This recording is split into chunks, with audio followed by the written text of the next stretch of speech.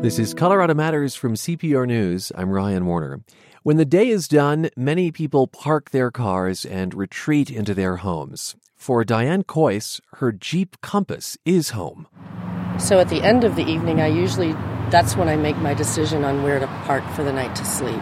I try to stay, within areas where I won't be noticed, but I also want to be close enough to either a house or a business in case I need somebody. So I have blackout curtains for the sides of my car. So I shut the car off, I lock the doors, I climb in the back, I hang my blackout curtains on both sides, and then I climb into bed. And she says she sleeps like a baby. About 6 weeks ago, Diane Coyce made the decision to live in her SUV. It's not that she lost her job or was kicked out of her place. She actually makes a nice living. People who embrace this lifestyle call themselves rubber tramps. There's no census taken of them, but it's enough of a thing that there are how-to videos online. You're going to be scared. You're going to get lonely. You're going to be uncomfortable. It's going to be cold. You're going to be frustrated. It's inevitable. Part of the mentality, I would say, is being open to meeting strangers, but also at the same time, stranger danger. That is from a woman who calls herself Hobo Alley. Here in Colorado, Diane Coyce says she's never been happier, and she has no immediate plans to return to traditional housing. Diane, welcome to the program. Thank you, Ryan. How did you decide to live this way? Well, I had a few things happen in the last year. All three of my children left home, and I was coming upon the end of my lease of my 3-bedroom, 3-bath condo. And my dream was to build a tiny home and kind of live off-grid. And so I got to thinking, what's the quickest way from point A to point B? And that's when I started looking into this lifestyle, and I realized that that was going to be a viable choice for me, to save my money, to not pay rent, utilities, and ultimately get myself out of the house and off the couch, no more kids, and have an adventure. Have an adventure. So is this purely about the experience? Is it about saving money? Is it about debt? The high cost of housing? I don't know. It's about all of it. I looked at, the cost of living now in Denver has gotten, getting kind of crazy. And it's not that I can't go afford a place. I just realized that I have all these goals. I want my tiny home. I don't want to sit on my couch and feel bad because I miss my children and I am a single person. To me, that was the best choice. So it's about paying off debt. It's about reaching my goal and about adventure all together. How much money are you saving by doing this? I am saving over $1,000 a month. How does that compare to what you've been able to save before making this choice? I had no savings before making this choice. Yeah, pretty quickly in Metro Denver, if you eliminate most of your housing costs, your savings account starts to get. Correct. But also, I've also been double paying my debts. So I've been making double payments on my vehicle, double payments on my motorcycle. Instead of a 3 or 5 year loan on those, I'll be paying them off within 12 to 16 months. What did you do with all your stuff? I sold or gave away everything I own, except for my clothing and my personal items. How do you fit everything that you need for a life, even a pared down one, into a Jeep Compass? So one side is my bed. The other side I have baskets, some plastic bins, and I keep all of my essentials separated. One of the things I've learned from this is it forces me to be very deliberate in what I use and what I don't. Within the first month, I actually got rid of even more things. Like what? What did you think you needed that you got rid of? Oh, I thought I needed utensils and plates and cups and more shoes than I do need. Don't you need utensils? No, I do have 1 fork, 1 spoon, and 1 knife, but I was keeping a lot more than that. Do you have a makeshift kitchen in the Jeep? I do not, but I do have a cooler where I keep, dried goods and fresh fruit and some vegetables. So do you mostly eat at restaurants then, or? I try to avoid restaurants. I'm lucky I work for a company where we have an on-site restaurant. although that can be expensive as well. So I'll buy some groceries and I'll bring them to the office and I'll keep them in the refrigerator during the week. As we heard, you pick a place to park each night and sleep. How do you decide where to stop? And do you ever get, I don't know, the police coming up and saying, what are you doing here? So it took me a little while to determine where I wanted to stay. Right now I have 3 particular spots that work well for me. One is a trailhead. Every once in a while it's a friend's house outside. And in their driveway or something? Parked on the street. Mm-hmm. So it took me a while. Walmart still allows people to stay overnight. And as of right now, I've never had anybody approach my vehicle. So you'll park in a Walmart parking lot? I will. And if I do that, I try to stay around the other, you can tell, the RVs, the people coming through. I'll stay close to them because they're usually, retired people. And you're a little less conspicuous that way. Where do you shower? At the gym. At the gym? Every day. All right. I do wonder if there are people who hear this and think, there are any number of folks who are forced to live in their cars. Yeah. For whom true homelessness has driven this. It's not a decision. And who think, well, this sounds a bit quaint or precious. What do you say? Actually, it's not as quaint and precious as you think. Everything does take a lot more time. I'm in a situation where I'm able to do this by choice, and when people have to do it because they've lost their job or, they've been kicked out of their house, my heart goes out to those people because when it's not by choice, I can see it being very, very difficult. Have you run into many others who have chosen this? I have run into a few people. They do it more traveling through the country. However, I have been to a few campgrounds where I can see that you can see others that are doing it. You kind of pick up on the vibe. And they're not necessarily in RVs. They're in vehicles like yours. Cars, small 4-door cars. I've seen vans. Yeah. You're listening to Colorado Matters. I'm Ryan Warner, and I'm joined by Diane Kois, who just recently made the decision to live in her SUV. And I think you gave up your home, and it was in Parker. Yeah, it was on the Parker line. Mm-hmm. So you talked about being an empty nester now. Yes. And I couldn't help but think, as I prepared for the interview, what it would be like if I thought my mom was doing this and how worried I'd be for her. Mm-hmm. Do your kids worry about you? Yes, they do, very much. At first they were like, oh, Mom, you got to be safe and you can't let people follow you. So, there is a concern there on their end. But, I've assured them that, I'm very, very careful about where I go. And, I don't run around telling people what I do or how I live. That used to be the case. Yeah. And then you came on the show. Not anymore. Okay. Yes. So have you had stranger danger?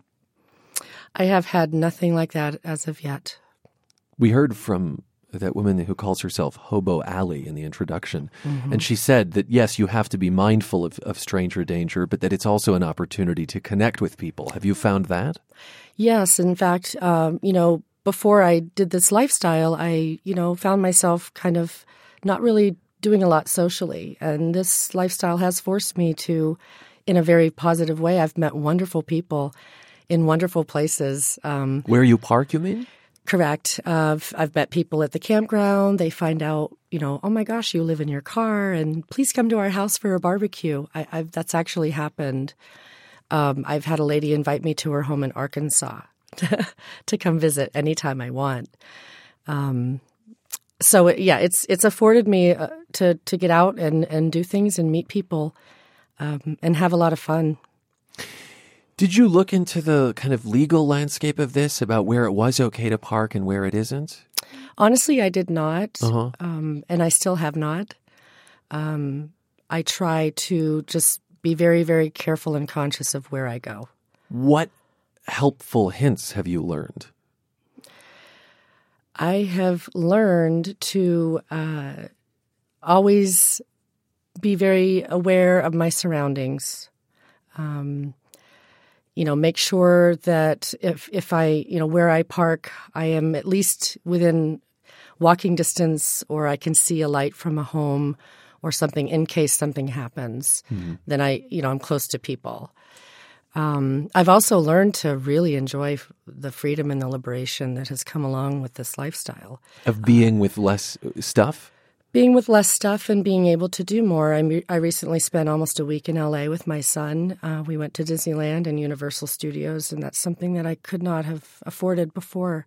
So it's allowing me financial freedom as well as, going out and meeting people and actually doing things. How long do you plan on doing this? I plan on doing this until I reach my goal, which is building my tiny home. Would you recommend it for others?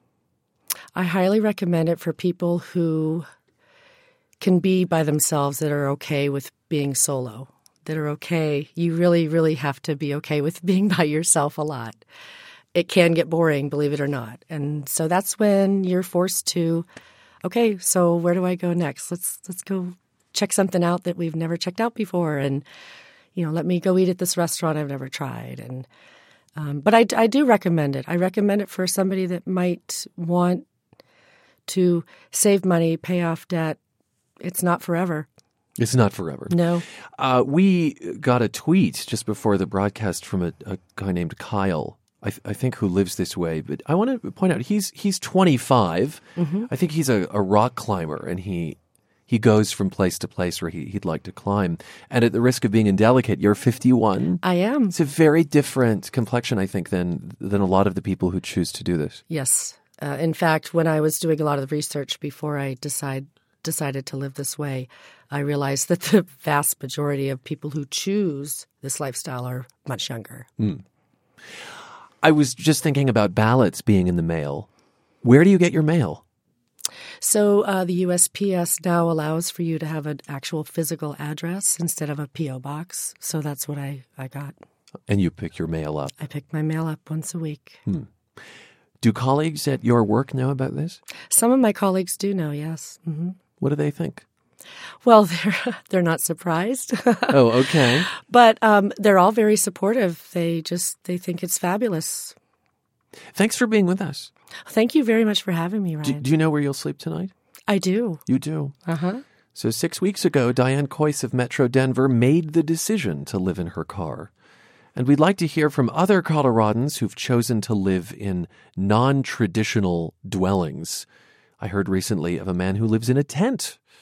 Email us news@cpr.org, news@cpr.org, and share your story. We'll be right back with fresh allegations that VA clinics have fudged wait times. This is Colorado Matters from CPR News. This is Colorado Matters from CPR News. I'm Ryan Warner. Veterans in this state have had to wait a long time for health care, according to a whistleblower who came forward recently.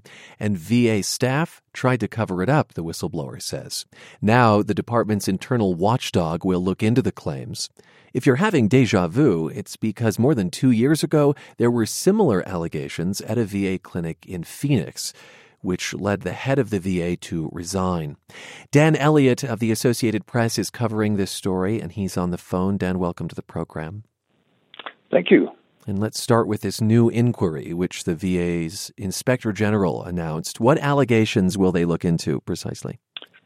Well, a whistleblower has said that there's actually two phases, two elements to this. One, that VA clinics in Denver and Golden and Colorado Springs had, I guess what would best be described as unofficial wait lists, that they were using some kind of list other than the official approved VA list, which is called the electronic wait list. The other allegation brought forward by this whistleblower is that a veteran who was awaiting treatment for PTSD at the Colorado Springs clinic took his own life, and that afterward some records in that clinic were altered. More than that, at this point, officially, we don't know. That's all that the Inspector General has said. records were altered. It might be speculation, but in the interest of making the case look better than it was, or something? That would be one reasonable interpretation of the allegation. But like I say, at this point, we know very little officially on the record, other than the fact that the two senators, one from Colorado, Cory Gardner, one from Wisconsin, Ron Johnson, asked the IG to investigate, and that was about 3 weeks ago or 4 weeks ago. And then last week, the IG said, "Okay, yes, we will investigate." What do you know about the whistleblower? That's an interesting question, Ryan, and I don't want to be coy, but I've spoken to a number of people in this case, and some of them we've quoted on the record, some we haven't. The ones we haven't quoted yet, there's sort of a vetting process that we go through, and this is a story that's kind of coming out in drips and drabs, and we're catching it as it comes along. So I apologize for not being forthcoming on this question, but there are things, I've been told things, I've spoken to people that we haven't decided are worth, or not, worth is the wrong word. We haven't decided yet that they've gotten through our vetting process that we can publish it. And I wouldn't want to say something on your airwaves that we haven't published yet at the AP. All right. The sensitivity around whistleblower cases, of course. Exactly. Yeah. And I'll say it's no sure thing that these allegations mean there were violations. Another IG report found no violations when it looked at different clinics in a report released earlier this year. But this isn't the first sign of something fishy at Colorado's VA clinics. Back in February, you reported the results of a different inquiry by the Inspector General. It found that staff at that Colorado Springs clinic claimed 59 veterans got appointments sooner than they actually did, and at least 288 veterans had to wait longer than the government's target of 30 days to get an appointment. So, considering that finding, is this a pattern, do you think, in terms of cover-ups at these VA clinics or two sets of books? It's interesting, and we don't know how extensive it is because we're entirely dependent either on whistleblowers or inspectors general reports to tell us. But yes, it has surfaced in Colorado as well as elsewhere. And the interesting thing to me is that, here we are 2 years out, more than 2 years after the initial revelations in Phoenix, and new allegations continue to pop up. A pattern, you might be able to use that word. It seems to be hit or miss. There's no sort of clues that I've seen that say in this, you're more likely to have it in this kind of clinic than that. But yeah, it continues to pop up 2 years on, which is surprising, at least to me. I will say that in April of 2015, the AP analyzed wait times across the country and did find that Colorado's are worse than average. You say it's surprising to you. I wonder if part of the reason it's surprising is that after the Phoenix case, there were some changes that basically allowed patients of the VA, if they couldn't get an appointment soon enough, to go to an outside provider. Right. The obvious question is, why not just go to an outside provider? Why would the VA feel that it had to continue to have two sets of books, There are, I can think of a number of possible reasons, and all of them would just be speculative. What we do know from the Phoenix case is that there were the books were apparently being fudged in order to make the VA look better, make specific individuals within the VA look better.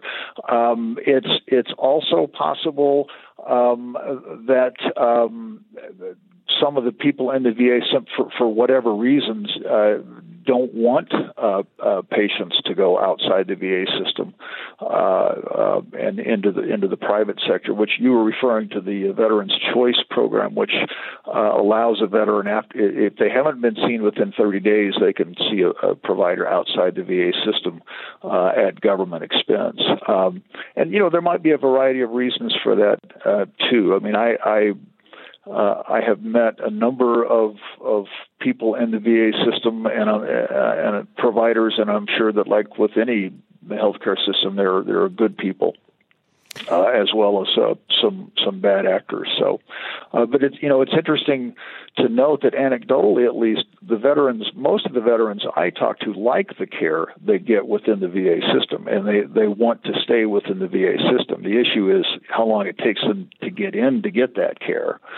And that's interesting because your local findings on that really reflect the national trend, which is that though the perception might be of an embattled VA right now, patients generally like the care they get when you ask the individual. Yeah, that's right. And these are not folks that I think for the most part are going to say, "Oh, that's fine, whatever. I'll just take mediocre care." I think they're going to be pretty picky about it, and that's telling to me. And again, I can't claim that what I know about this is representative, but anecdotally, not all, but most of the veterans I talk to like the care that they get. Some have high praise for the care they get. It's just how long it takes them to get in. And this is what NPR has found in its reporting nationwide. You can listen to some of that reporting from Quill Lawrence at NPR. What has been the VA's response to why some veterans don't get care within the 30-day period as they're supposed to? In Colorado, at least, some of the things they say, that Colorado has experienced huge growth in its veteran population, and that is especially true of Colorado Springs. The Springs is a very attractive city to veterans. It's some were stationed there. I understand that the facilities there are considered very desirable assignments in the military, and a lot of people want to go back there when they retire. So there is an outsized veteran population there. The VA says that it, like every other healthcare provider, is having trouble attracting doctors and nurses and clinicians and that kind of thing. So, there are those are the official factors that they cite. Gosh, I remember a story we did just a few months ago about communities in Colorado that are specifically courting veterans and saying, "Come here, we want you." So that might speak to the magnetism that veterans feel to Colorado as well with concerted efforts like this. Mm-hmm. How much accountability would you say there's been since 2014, since the Phoenix cases? Well, that's a hot topic, and I haven't done any research on it myself. I have to rely on other people's reporting, but the reports I have seen indicate that there hasn't been not a lot of people have been fired or demoted or paid any kind of price for these, at least not as many as you might expect. And that's an issue that a lot of members of Congress bring up with the VA, not just in regard to the wait lists in healthcare, but with the cost overruns at the hospital in Aurora. There are a number of members of Congress who are upset that the VA, in their view, simply isn't doing enough to discipline people responsible for big mistakes. I was surprised to see that after the initial scandal broke in 2014, an audit from the VA estimated that 60% of VA facilities were likely gaming the system. What's the timeline for the inquiry announced last week into these 3 Colorado facilities? I'll remind people it's Denver, Golden, and Colorado Springs. I don't think any timeline has been announced. In my experience, these reports take months rather than weeks. They can take the better part of a year. Generally speaking, IG reports across the federal government are pretty thorough. They can run from 40 pages into 100, 200 pages, and they do on-site visits, and they look at they interview people, and they review records, and it's a pretty extensive process. A story you'll continue to follow, and we might check back in with you. Dan, thanks so much. Thank you. Dan Elliott, reporter for the Associated Press in Denver, covering the military and the VA. We talked about a new inquiry into wait times at some Colorado clinics.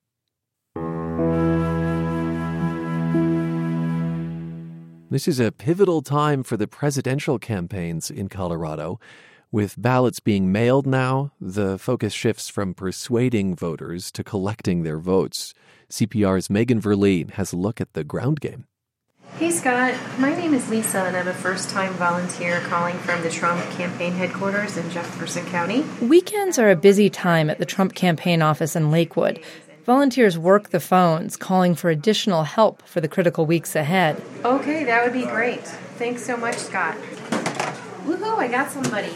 In many states, get-out-the-vote efforts are an election day sprint. Here in Colorado, all-mail voting has turned election season into a 3-week marathon. The Secretary of State's office puts out daily updates on returned ballots, and campaigns can pay for more detailed voter data.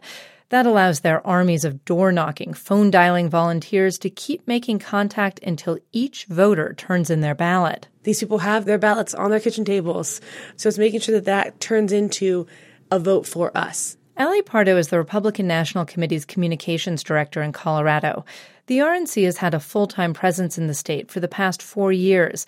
Pardo says they've identified potential voters and cultivated relationships with them. What we're doing now is making sure that everything that we've built to, that foundation that we've been laying on the ground since 2013, is really in full motion and ready to go. Much has been made of the Obama campaign's field operations in 2008 and 2012. How they married data mining with massive on-the-ground organizing to turn out their voters.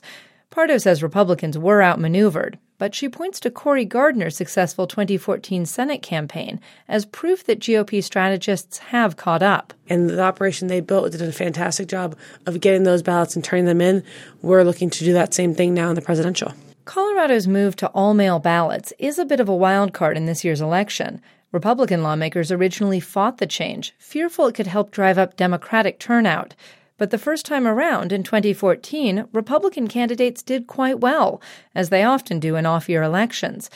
That result doesn't surprise University of Wisconsin political science professor Barry Burden. I have not seen any studies suggesting a big partisan difference in the outcome when vote-by-mail was introduced. Burden researches voting systems. He says mail ballots don't increase voter turnout much. But the research is inconclusive, and those studies mostly come from Oregon and Washington, safely Democratic states, which means a lot of people are watching Colorado closely this year. What's going to be different in Colorado is that Colorado is a swing state. And so what we haven't seen yet is a state with an aggressive vote-by-mail strategy and really intense campaigning going on at the same time. And Colorado will provide that test for us. Privately, some Democratic strategists worry the move to mail ballots could work against them. That's because Latinos and millennials, two groups the party relies on, tend to be pretty mobile. Ballots don't get forwarded to new addresses, so people who move and forget to update their voter registration could be out of luck. To prevent that, the Clinton campaign is keeping close track of its supporters. Hi, I'm Eddie. I'm Nala. Nice to meet you, Nala. I'm the campus organizer here. Clinton staffer Eddie Thomas works his way through tables of lunching students on Denver's Auraria campus. He asks if they're registered and if their addresses are up to date.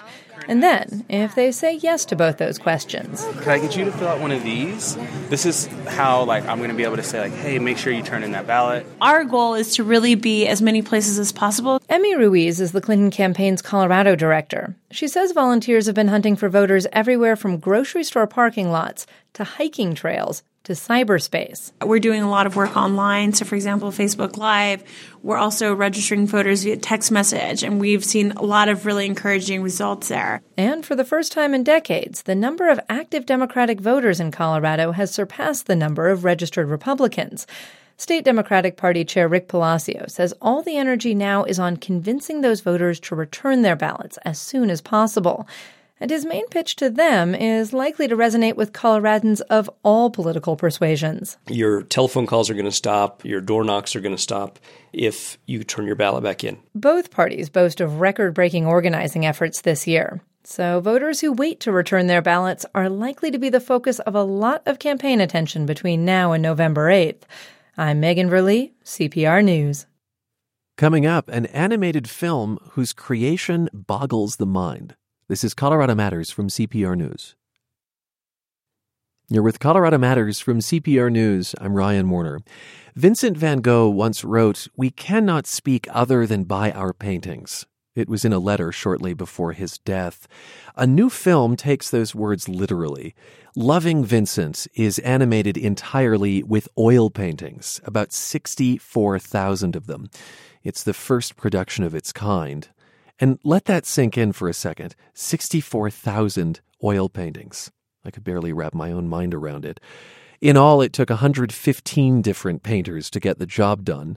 One of them is Dina Peterson of Monument, outside Colorado Springs. She has just returned from Poland, where she worked on the film for several months. Dina, welcome to the program. Thank you, Ryan. It's a pleasure to be here. So help me understand how 100 or so artists animate a film with oil paintings on canvas. What's the process? It's an amazingly complex process, and yet in some ways it's simple too. The process is a little hard to describe, but it's an interesting juxtaposition between technology and things that are not so technical. We would paint in a workstation.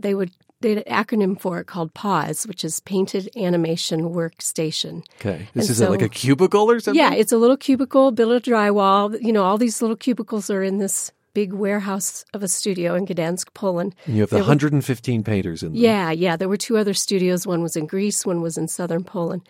So we each had a little cubicle with a dark curtain on it because we use a software program that's called Dragon Frame that helps you animate. And that's used with a projector that's behind us, and the lighting is set just so that each time we paint a frame, we then take a picture of what we just painted, and we make an export of it. So is it like oil painting tracing of an image that's already created digitally? Or Yes. Are you originating the image in paint? It's kind of both. Okay. We do have projected images of the actors that were filmed live or in front of a green screen. Oh. Some of them were filmed in front of Van Gogh's actual paintings being projected behind them. And so we would take these images that they prepared for us. They would slow down the actual movement of the actor so that we would paint basically every 2 frames. So, you know, you're kind of tracing, but the projector lies a lot and there's not a lot of information there about color at all. So you get to add some, I don't know, I guess impressionistic elements. In some ways, although what was interesting about this is the whole process was really geared towards mimicking Van Gogh's style and at the same time making the actor look like what he or she looks like.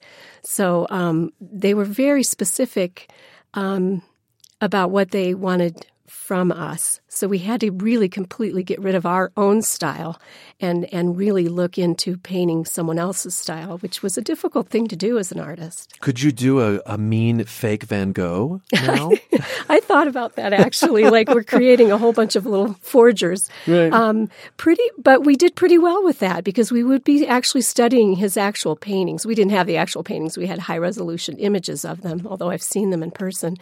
And you get down and you zero in on actual brush strokes and what color are they. And, when he painted, he painted, I'm imagining, just kind of very vigorously and emotionally, grabbing paint. And when you study his brush work, it's several colors on one brush stroke because, you're not cleaning your palette, which in some ways is how I like to paint. But when you're trying to reproduce that, it's tough because there's a spontaneity there that I feel can't truly be reproduced. So once you painted, the image would be captured and added, obviously, to the film. Would you keep the painting you made? Are there 64,000 oil paintings up for sale now? No, there aren't, because that was the interesting piece of this. We would paint the first frame, which was called the key frame, or the first frame. We would paint the background. It usually had something to do with one of his original pieces. Okay. Like one of my favorite scenes that I did was Wheatfield with Crows, which is thought to be maybe one of his last paintings, done in July of 1890. And then we had the character Armand, who's sort of the main character of the film, in there, and he throws a stick and the crows fly away. It's a really cool scene. You start out with the first frame, you paint the the field and the sky. The crows are in the wheat, so you don't see them. You paint him getting ready to do what he's going to do. And then the interesting piece of that is you take a picture of that, and then 2 frames later into his movement of getting ready to throw the stick, I'm scraping him off of that painting and repainting him in a different position and painting all the background stuff that was there when he moved. You have to replace all those brush strokes. And then you take a picture of that, and so on. So you basically end up with him in a different place, and then the crows are all in the sky. And so in that way, paintings would be reused. Canvas. Yes. Same canvas. Right. Yeah. One of the directors, British filmmaker Hugh Welchman, told us that the final film would be 93 minutes long. Mm-hmm. So how many paintings did it take to animate, say, 1 minute of footage? Well, 1 second of footage took 12 paintings. For 1 second. So you imagine that's why it took, 64,000 for, 80, 90 minutes of film. It's amazing. It's mind-boggling. I don't think they can ever do this again. I'm really not sure they could do it. I think one of them said there's no way that they're going to do it again. I don't think they even realized what it was going to involve. You're listening to Colorado Matters. I'm Ryan Warner, and we're speaking with Dina Peterson, who's an artist from Monument outside of Colorado Springs. She just returned over the weekend from Poland, where she was working on a new film called Loving Vincent. It's about Vincent van Gogh, and it's an animated film done entirely with oil paintings. Dina was one of about 115 painters to contribute to the project. And did you develop any kind of relationship with the other painters? Yeah, as much as I could. We were awfully busy. We would come in 8:30 maybe in the morning and stay there for about 10 hours. And maybe a half hour for lunch. I'd get a chance to chat with some of the other artists, all international artists from all over the world. But not as much as I would have liked to, because we were working really hard and we were really literally just exhausted at the end of the day. Does your hand get sore? Do your eyes get sore? Yes, both. Yeah, I tried to get up and stretch during the day and remember to stretch out my hands and shoulders and intense work. You tried out for this? Yes, I sent a portfolio. It was just kind of a whim. I'd seen the trailer going around on Facebook. We have that at cprnews.org, by the way. It will give you a sense for the visual, layering. It's pretty stunning. It's pretty interesting. Yeah, so you'd seen that and wanted to be a part of it. Yeah, I thought, they said they were still looking for artists, and so just on a whim, I sent them a link to my website, and I thought, I just didn't think I'd hear anything about it. I figured they were close to being done, and why would they want someone from Colorado to come over there and help with it? And I got an email early in May that said, we'd like you to come and take a test to see if you'd like to be a part of this. Apparently there were over about 8,000 people sent portfolios or websites. So to be chosen from that was pretty nice. So you went to Poland not even with the promise of having the job, but of maybe having the job. Right. Okay, and then got chosen. Yes. Do you have a favorite Van Gogh painting? And maybe it's not one you necessarily painted yourself. Yeah. Oh, my, I think that's really tough. I do think the Wheatfield with Crows is one of my favorites. But, gosh, he's had so many. There was one in the exhibit that was in Denver a couple years ago. Yeah, that's right. And it was just a little painting of some willow trees with the sun coming through behind them. I think that's one of my favorites. So you mentioned earlier that you had to suppress your own artistic expression in some regards to do this somewhat factory-like work. Yes. Has it helped you as an artist, though? Maybe refined your technique? I think it has. I think as many of us were talking when we go back home to do our own work, we were kind of worried that this actually might interfere with being able to kind of do our own work again. I don't think that's the case. I think your painting style is a lot like your handwriting. I just think you can't really change it even when you try. So it was harder really to paint like Van Gogh. What is your style? I'd say it's kind of impressionistic realism, might call it that. Landscape, portrait? Yeah, I do more landscapes, maybe animals, still life, than portraits. Mm-hmm. So I was doing more portraits for this than I'm used to. 2 of the scenes I did were actually full-on portraits of characters. But I think anytime you're painting for 9 hours every day, It's great. I mean, my drawing skills, I think, have greatly improved. The ability to match the colors you're looking at, and studying the brushwork. It was amazing. It was a great opportunity, and I think I'm definitely improved from that. What's fascinating is it sounds like a process that you had to do really quickly, but I think of oil as something that takes a really long time to dry. Yes, absolutely. How does that work? Well, we did mix a couple of different types of oils with the paint to keep it from drying. But, the fact that it didn't dry fast was probably helpful because it was much easier to take it off then and kind of move the paint around and reapply it. So it really worked out just fine, and really there was no need to touch the paintings. We just take a photo of it, basically, and that's what you see in the movie. Did this make you a rich woman, this job? Sorry to laugh.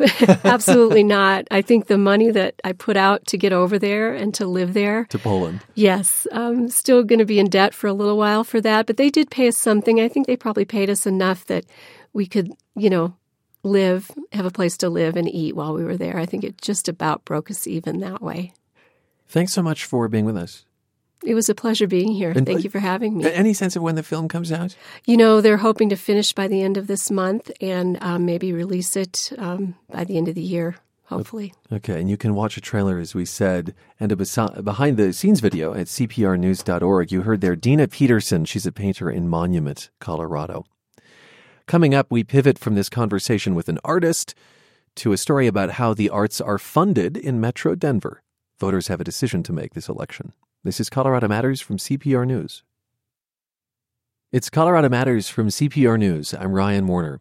On free days, cultural institutions in Metro Denver waive their admissions. They say they're able to do that because of an existing cultural taxing district. CPR arts reporter Corey Jones did some digging to see if that's really true, and he spoke with Mike Lamp. Corey, what did you find out? Well, we'll talk more about free days in a second, but first, I've been looking into the Scientific and Cultural Facilities District, or SCFD. That's because during this election, it's up for renewal. In 7 Denver metro counties. To fill you in, Mike, SCFD generates money from a sales and use tax that equals 1 penny for every $10 spent. And that money helps support a couple of hundred organizations like museums and botanic gardens. Exactly. Now, one of the things that some of these groups tout are free days. For example, this Monday is a free day at the Denver Museum of Nature and Science. Friday evenings are free at the Clifford Still Museum. And every first Saturday is free at the Denver Art Museum. And that's where one of our online readers, Robert Chase, went recently. And we heard from this reader, and what did he say? Well, Chase commented that he was surprised to see that the free day was also sponsored by Toyota. He wondered if the museum misleads the public with its SCFD messaging, so we asked Christy Bassiner about this. She's the Denver Art Museum's Director of Communication.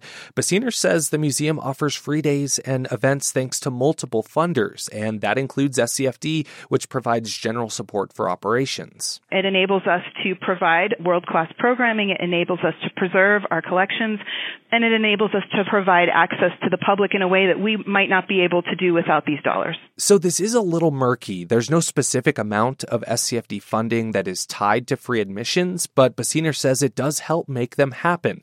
I also asked her if voters don't extend the cultural tax district, would free days go away? She said she doesn't think so, but they'd have to discuss it. So why do organizations offer free days? For a couple reasons. On the one hand, it entices first-time visitors, but the organizations also hope to reach people who otherwise couldn't afford tickets. I met one such group at Denver's Molly Brown House recently, Girl Scout Troop 67497, and it turns out that troop leader Lisa Kinsella keeps track of all the free days. She says this is a new troop that doesn't charge dues and hasn't earned any money yet. If we didn't do this by free days, we wouldn't be able to afford to come and do all these things and earn our badges. For the record, the 5 girls I met got their historic home tour badge. Now, on this day, the Molly Brown House let in around 100 people for free, but there was also a catch. You had to be from one of the 7 counties that make up the SCFD, so that's another discovery. Organizations make up their own rules when it comes to free days. And does the SCFD require groups to offer free days? Actually, they don't. In fact, when you look at SCFD's free day calendar online, it has some listings for groups that are free year-round. For example, example, the Museum of Outdoor Arts in Inglewood has 5 free days listed in October, but you can visit the museum without a ticket whenever it's open. And that leads me to John Caldera of the Independence Institute. That's a free market think tank in Denver. He's against the cultural tax district, and he believes the free days are a publicity stunt. Caldera says many working-class people can't afford to take these days off from work. It's rather patronizing. Maybe the thing to do is let them keep their money, and if they choose to go to the zoo, that's what they can do with their money. And what does the SCFD say about that point of view? Well, we took Caldera's claim to Peg Long, who is SCFD's executive director, and here's what she said about free days. It's very pervasive. It's very genuine. From my perspective, it's giving back to the community. It's making sure that the public experiences a return on its investment. So even though SCFD does not require free days, this cultural tax district stands by the merits of these days. Corey Jones is arts reporter at CPR, speaking there with Mike Lamp about SCFD free days.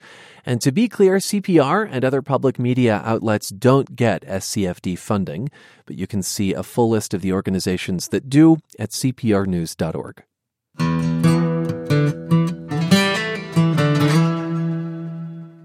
We came across an interesting tidbit through Reddit, the online community. There's a tree along Mount Galbraith Trail near Golden with a nameplate nailed to it. It says Plato.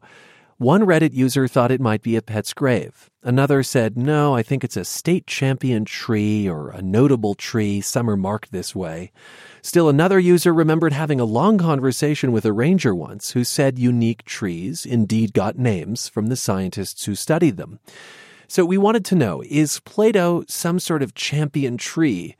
Katie Matthews is spokeswoman at Jefferson County Open Space, which maintains the trail. Jeffco Open Space was actually not aware that this plaque was on the tree. It will actually need to be removed because it is in violation of our regulation regarding the destruction of natural or cultural resources. Which apparently carries a $125 fine. But couldn't the plaque be grandfathered in? I mean, it looks like it's been there a while. We actually wouldn't make an exception for that. Once nails are hammered into a tree, it makes the tree more susceptible to disease. And bark is the tree's protection. And anytime you remove bark or cut into it, you're breaching its armor, basically. And also from a visitor experience standpoint, while it had meaning to the person who put it there, it doesn't have meaning to other park visitors. And people come to open space parks to enjoy nature in its purest state. So we may have killed fun today, but we helped a tree. As an aside, the nonprofit Colorado Tree Coalition does recognize notable trees, but they never nail a plaque to the trunk. The deadline for 2017 nominations is December 1st. There's a link at cprnews.org. Come to me, pine tree, we will never part. We'll put our roots down deep in each other's heart. Finally today, you very likely have received your ballot by now. Heck, you may have already sent it back. But if you haven't, and you have questions about any of the statewide measures, from universal health care to making it harder to amend the state constitution, email us, news@cpr.org. We'll put our reporters and producers on the case. So your questions about statewide measures, news@cpr.org.